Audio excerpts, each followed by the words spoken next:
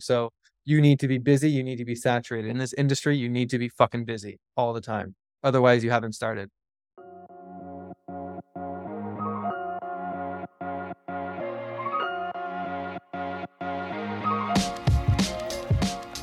Welcome to Guest Getter, the best place for restaurateurs to learn the art and science of getting more new guests, getting guests coming back more often, and getting guests spending more per visit so that you can be more profitable and do more of what you love. My name's Kyle Guilfoyle. Let's hit it.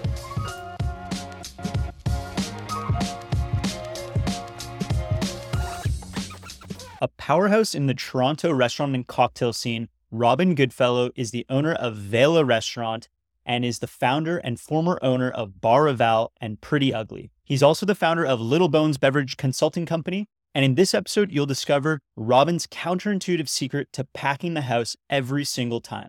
Welcome to the show. How are you doing? Amazing. Awesome. So I love to begin these with just a quick hitting little piece of value. Just from your own experience as a restaurateur, what's one thing that you wish you had learned years ago? One thing. If there was one thing I'd like letter to my younger self, first answer is like how many I'd wish for more wishes. But first answer is there's no such thing as one thing. You got to learn all. But I guess for me, particularly, papering all of my deals properly would have probably saved a lot of headaches in the last few years. That would be, I guess, the number one thing. I'm also curious if you would say that you have a particular area of expertise or like a zone of genius. Where is Robin when he's like at his peak? I'm pretty versatile, but it seems like where I shine versus other people or my partners, or when I was always like shocked, oh, I'm still doing pretty well and everyone seems to be falling off or tired or whatever. Running multiple stuff, like having a lot of pans on the stove seems to be pretty easy for me or fun. And it's actually better for me. The more stuff I have my hands into, the more I can coordinate, because not many people are good at that. A lot of people focus on very micro details or they're micromanagers or whatever. I've always been a macro level guy. So seeing the big picture and then being like some sort of, I guess, conductor of multiple things is what I'm good at, which is nice because then I can be creative and empower and train and coach. But yeah, that's always been a fun thing of mine. You're like a maestro. So for anyone who doesn't know you, would you be cool with giving us like the Cliffs Notes, the kind of like how you got into the space, and then like you've done some pretty epic stuff in the industry, I think. And so I'd love it if you could just share a bit of that, a bit of your origin story or whatever you want to call it. Is that cool? Yeah, that's Gigi shouting. My origin story? Sure. I'll try to do it quickly. Started bartending in 2003. I had no interest in bartending or restaurant stuff, but in first year university, I needed more money. I went to U of T, and living in Toronto while going to the University of Toronto left you zero moments free, but also it's a very expensive city. So in order to have fun in Toronto, you need to be making money while also working like an insane amount. Bartending and or serving as it started was like a really great way to make a good amount of money on the weekends. And that turned into a really nice thing. I really enjoyed it. I actually worked for Matt Rosenblatt and John Berman, who while I was at Milano on King, my first job, they were building the distillery district. So once that opened, we went over there in 2004 or five. I went over there. And it was pretty cool being part of the inaugural team in the distillery district. But that's while I'm still studying. And then I finally gave my notice. I quit all my serving bartending jobs, which were great. I made a ton of working from 2003 to 2006, downtown distillery district, like a bunch of jobs was awesome being 19, 20, 21. Oh, and then quit was like, that's it. I'm going to go focus on grad school, got into grad school, and then was lied to or was misled about my funding. So instead of making $14,000 for the year to survive and then plus tuition, it was 14,000 minus tuition, which made me realize I couldn't survive off of $7,000 for a whole year. I was close, but I need a little bit more money. So I went back to bartending and finished grad school. And I was like, you know what? I'm over academia and I'm pretty good at this. And they keep offering me like manager positions and stuff. So let's see how this goes. I can always go back to studying, which I studied like social theory, macro level stuff. Basically, how do you get people to do things like health wise? Like, how do you get them to quit smoking, work out more, eat healthy without them wanting to? So social marketing and media advocacy was my focus. So when you apply that to like food and drinks, it was actually quite easy. Getting people to eat cool stuff and drink cool stuff was much more easy than, hey, be healthy, don't smoke, because people love smoking and being unhealthy, but they also love drinking and eating. So after working at Chahosky and a few like Queen Street places, I was like, you know what, I can do this. I can do this shit for myself. I've made other people a lot of money.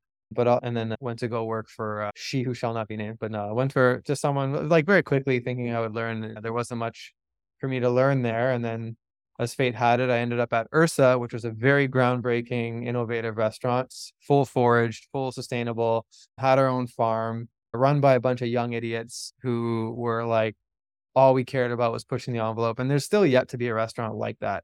But the people who were there, like all of the cooks, all the bartenders, like there was really only 3 or 4 of us, literally all own places. In fact, Atsu, who is one of my bartenders, owns multiple places in Asia that are all like on the Asia's top 100.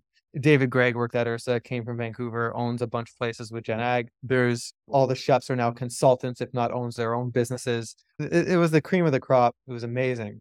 But we were an occasion restaurant and we were very busy like Friday, Saturday, and we were very busy on Valentine's Day or whatever occasion was coming up, New Year's Eve, but no one was coming to hang out.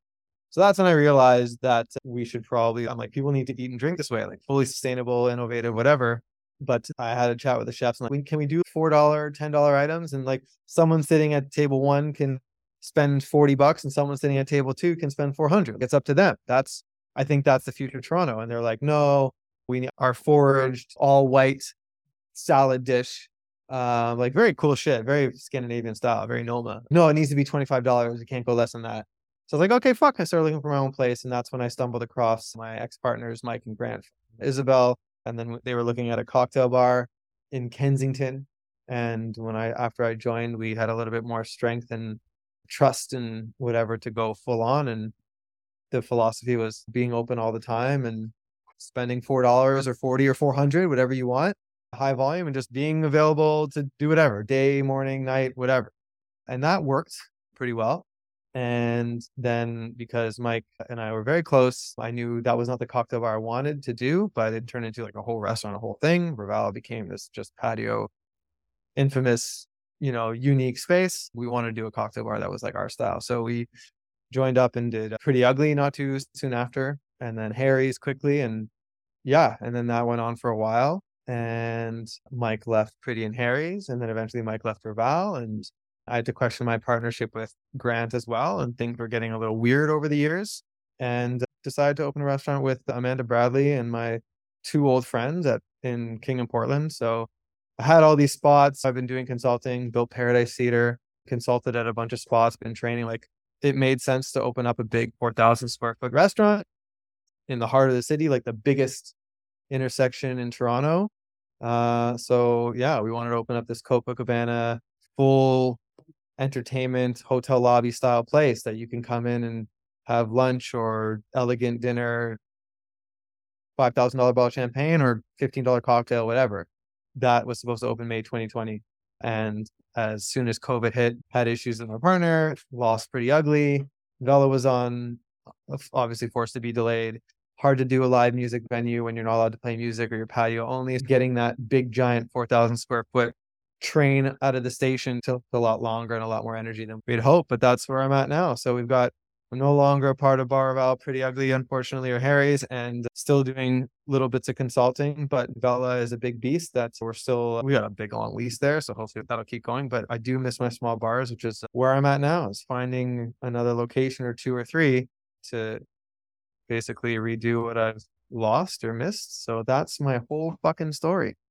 Beautiful. Thank you for sharing. I'd actually also love to just hear, because you also have Little Bones Beverage, right? And I'd love to just hear a bit about that and what you got going on there.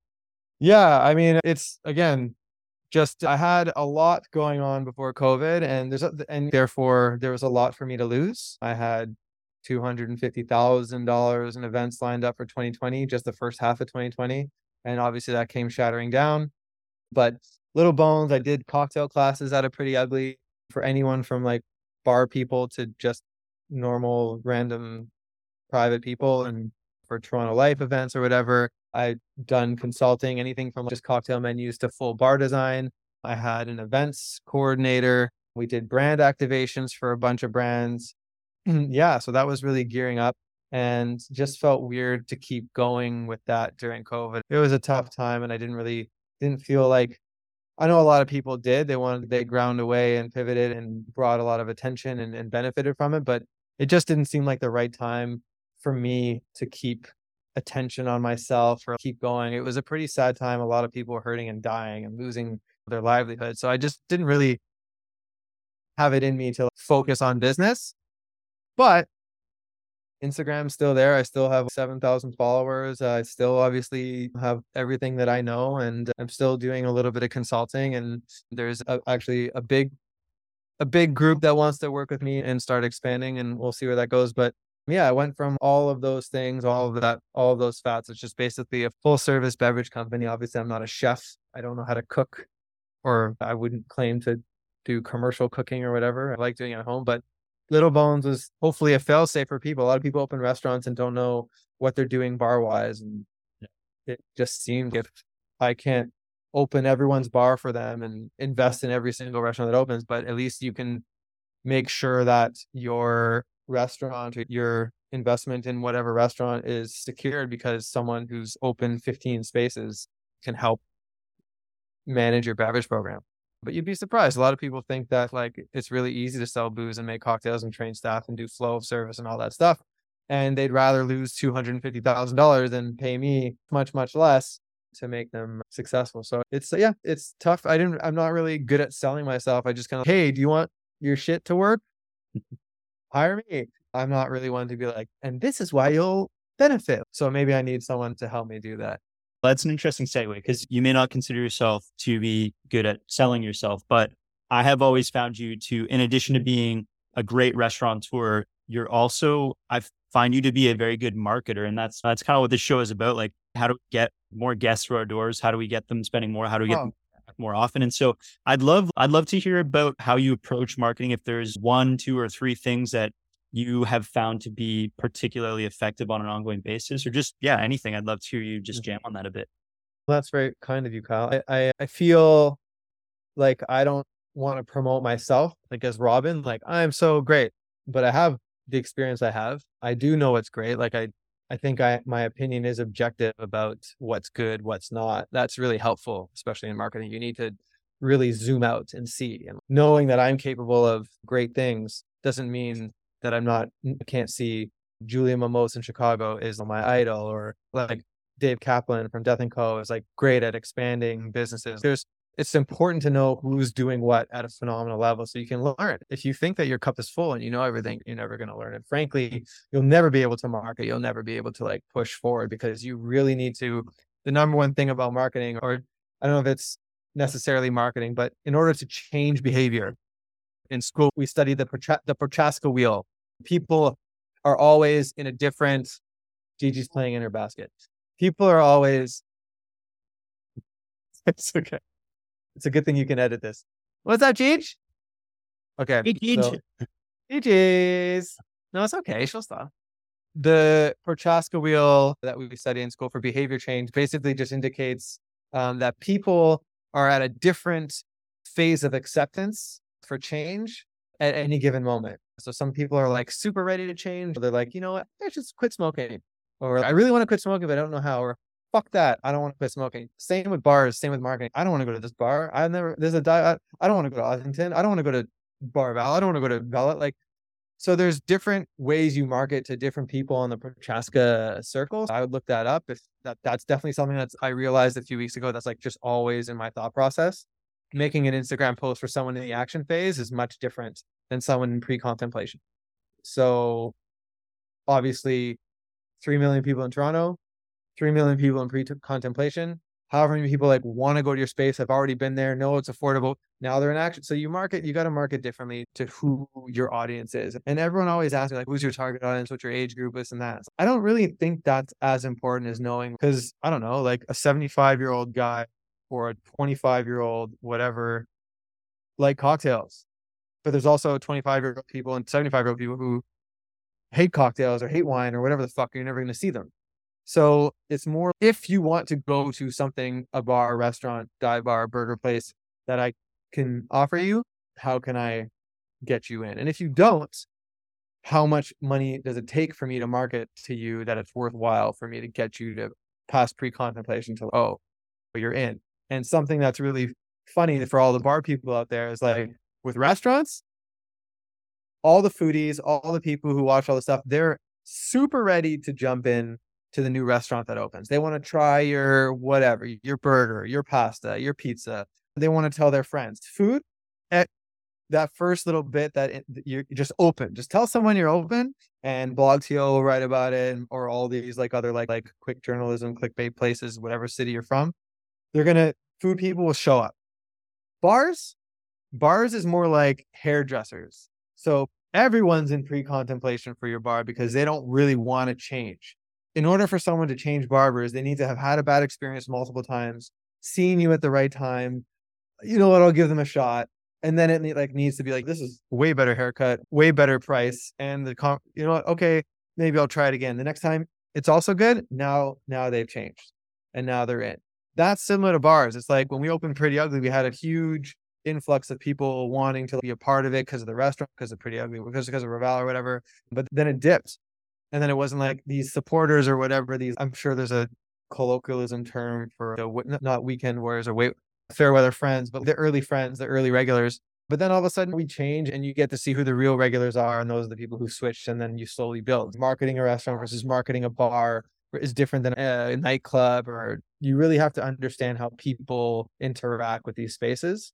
So yeah, so I would try to figure out not just like who the demographic is, but like where they are on their willingness to change the behavior, which is the behavior you want to change is you're not going to my place. Now I want you to go to my place. So if you think about that and then you think about like how the momentum is, because if you expect to do one or two posts or one TikTok video and then all of a sudden your bar is flooded, like you don't understand. You just don't understand. With food, that might happen, but then you also need to understand that that's not sustainable because people will go to the next Japanese cheesecake trend spot or whatever. Like that kind of crew for food is a very flighty. It takes a lot to pin them down. If you have the right ambiance, the right service, the right price point, hot octopus and cool design, then certainly works for a little bit. But yeah, good cocktails, like all these things. So sometimes people will confuse like having something for everybody is being too compromised, but it actually is fishing with the proper equipment. And it isn't actually appealing to everybody because to use Ravel as an example, or Vela, it's like we only appeal to people who come to those areas and then want what we have to offer. Having a different sort of thing on the menu is just a way to make the marketing do its job. It's like you can appeal to so many people, and if you don't have the content that they want, what the fuck are you doing? You just promoted yourself, and they'll follow you on Instagram and like the pictures, but they're not going to give you their money and tell other people to give you their money. I think that was probably it. And it seems like random or not really as, I don't know, it doesn't seem as academic as it is, but yeah, like this is what I studied. It is quite nuanced, but that is the game of pulling people in. And sometimes it takes a few weeks, sometimes it takes a few months, and sometimes it takes longer. You have to really make sure that every day for months or years, you're hitting your notes all the time. And that is why a lot of people who've worked with me have found it there's probably many reasons that they found it difficult to be around me, because I'm not playing the short game. I'm not like doing a post every single moment someone comes through my doors. In my mind, they've been waiting to come through, and I'm trying to keep them. I'm trying to get them to have a nice time. And if there's one shitty day, that person could potentially never want to come back again. And that doesn't hurt my feelings, but it makes me feel pretty terrible because I think everyone works really hard for their money. And I think in our industry, you should be cognizant of that. How someone spending money in your place is not a given. It's a privilege. So yeah, but I hope with the marketing, you pull in the right people, give them the right stuff, and then they come back. So simple. I think that's like a wonderful mini Robin marketing masterclass. So thank you very much for that. And I really want to respect your time here. So would you be cool if we wrap this up with a quick little rapid fire question section? Let's go. Okay. What's your desert island cocktail? Campari soda? Oh, I didn't see that coming. Cool. What's your all-time favorite book? Crime and Punish by Michel Foucault. Why? Open my brain, Cool. unlock my brain. Look up post-structural theory. Okay, I will. What tool, course, or resource has had the biggest impact on your success? Tool resource? What do you mean? Like a tool, like it could be a some kind of a just like an online tool. It could be like a resource that you go to again and again, or it could have been like a course that you had taken at school or anything. Yeah. Yeah, unfortunately, I think my 8 years at U of T with a master's in social theory, I think helped shape my brain the most. It also put me through the ringer as far as work wise. So working 20 hours a day for multiple years just seemed natural. A lot of the content that we learn in university becomes obsolete like shortly after we leave, but it definitely turned me into a workhorse and a seeker of knowledge constantly. Yep. Unfortunately, my very expensive piece of paper. Awesome. If two more here, if a restaurant owner came to you and was like, Robin, what can we do in the next 3 months to increase our revenue? Lower What your price. lower prices? Yes. That's So interesting. finish your question. What would you recommend they do to increase revenue over the next 90 days? Yeah. Lower a lot of your prices. The stuff that sells the most, the stuff that doesn't sell the most. Restaurants should start counting their guest check average, not by how many people come through the door and how much those people spend, but how much each seat is empty. So if you have a 30-seat restaurant and you seat 40 people at $50 a person, your guest check average isn't $50 a person. You did two seatings, you're supposed to do two seatings. You got to count those 20 seats that were empty. So your guest check average is much less. So that's what should be charging. So you need to be busy. You need to be saturated. In this industry, you need to be fucking busy all the time. Otherwise, you haven't started. That's so good. So like lowering prices works as a magnetic pull to make the place more busy. Yeah. And You then don't, once yeah, you don't know what your baseline is until you've packed the house. that is really good. I really wish I didn't reveal that. That is the secret sauce. Okay. Sounds counterintuitive. And then everyone's what the fuck? Product producers or everything is so expensive. I'm not saying lose money. I'm saying think about your arbitrary percentage of costs. Think about that. It's Well, arbitrary. It's made up. find a way to make your pricing ever more attractive. Do stuff from scratch or don't sell stuff. But also, I don't know. Here's the simplest thing. You buy a tin of caviar for $50 when all your food percentages are 33% or whatever. So you charge $150 for this tin of caviar. Why? You buy something from someone, you open it and you sell it. Why does it have to be $150? That's all I'm going to say about that. Love it. Last question. I just bit my cheek. Last question. What are you most excited about over the next, say, like going into the end of the year? It's been a dark 3 years for me. I was on top of the world and was really looking forward to opening venues that didn't need to make money because I was going to be making enough for myself to sustain the lifestyle I wanted. Was going to open bars for a lot of my proteges and staff and colleagues, and just if they made money, great. If not, whatever, we get to do cool shit. So this last few years has sucked, but I'm excited that last 2022 Restaurants Canada announced that we were 45% sales of 2019. This year we're hovering around 60%. So Canada seems to be coming back.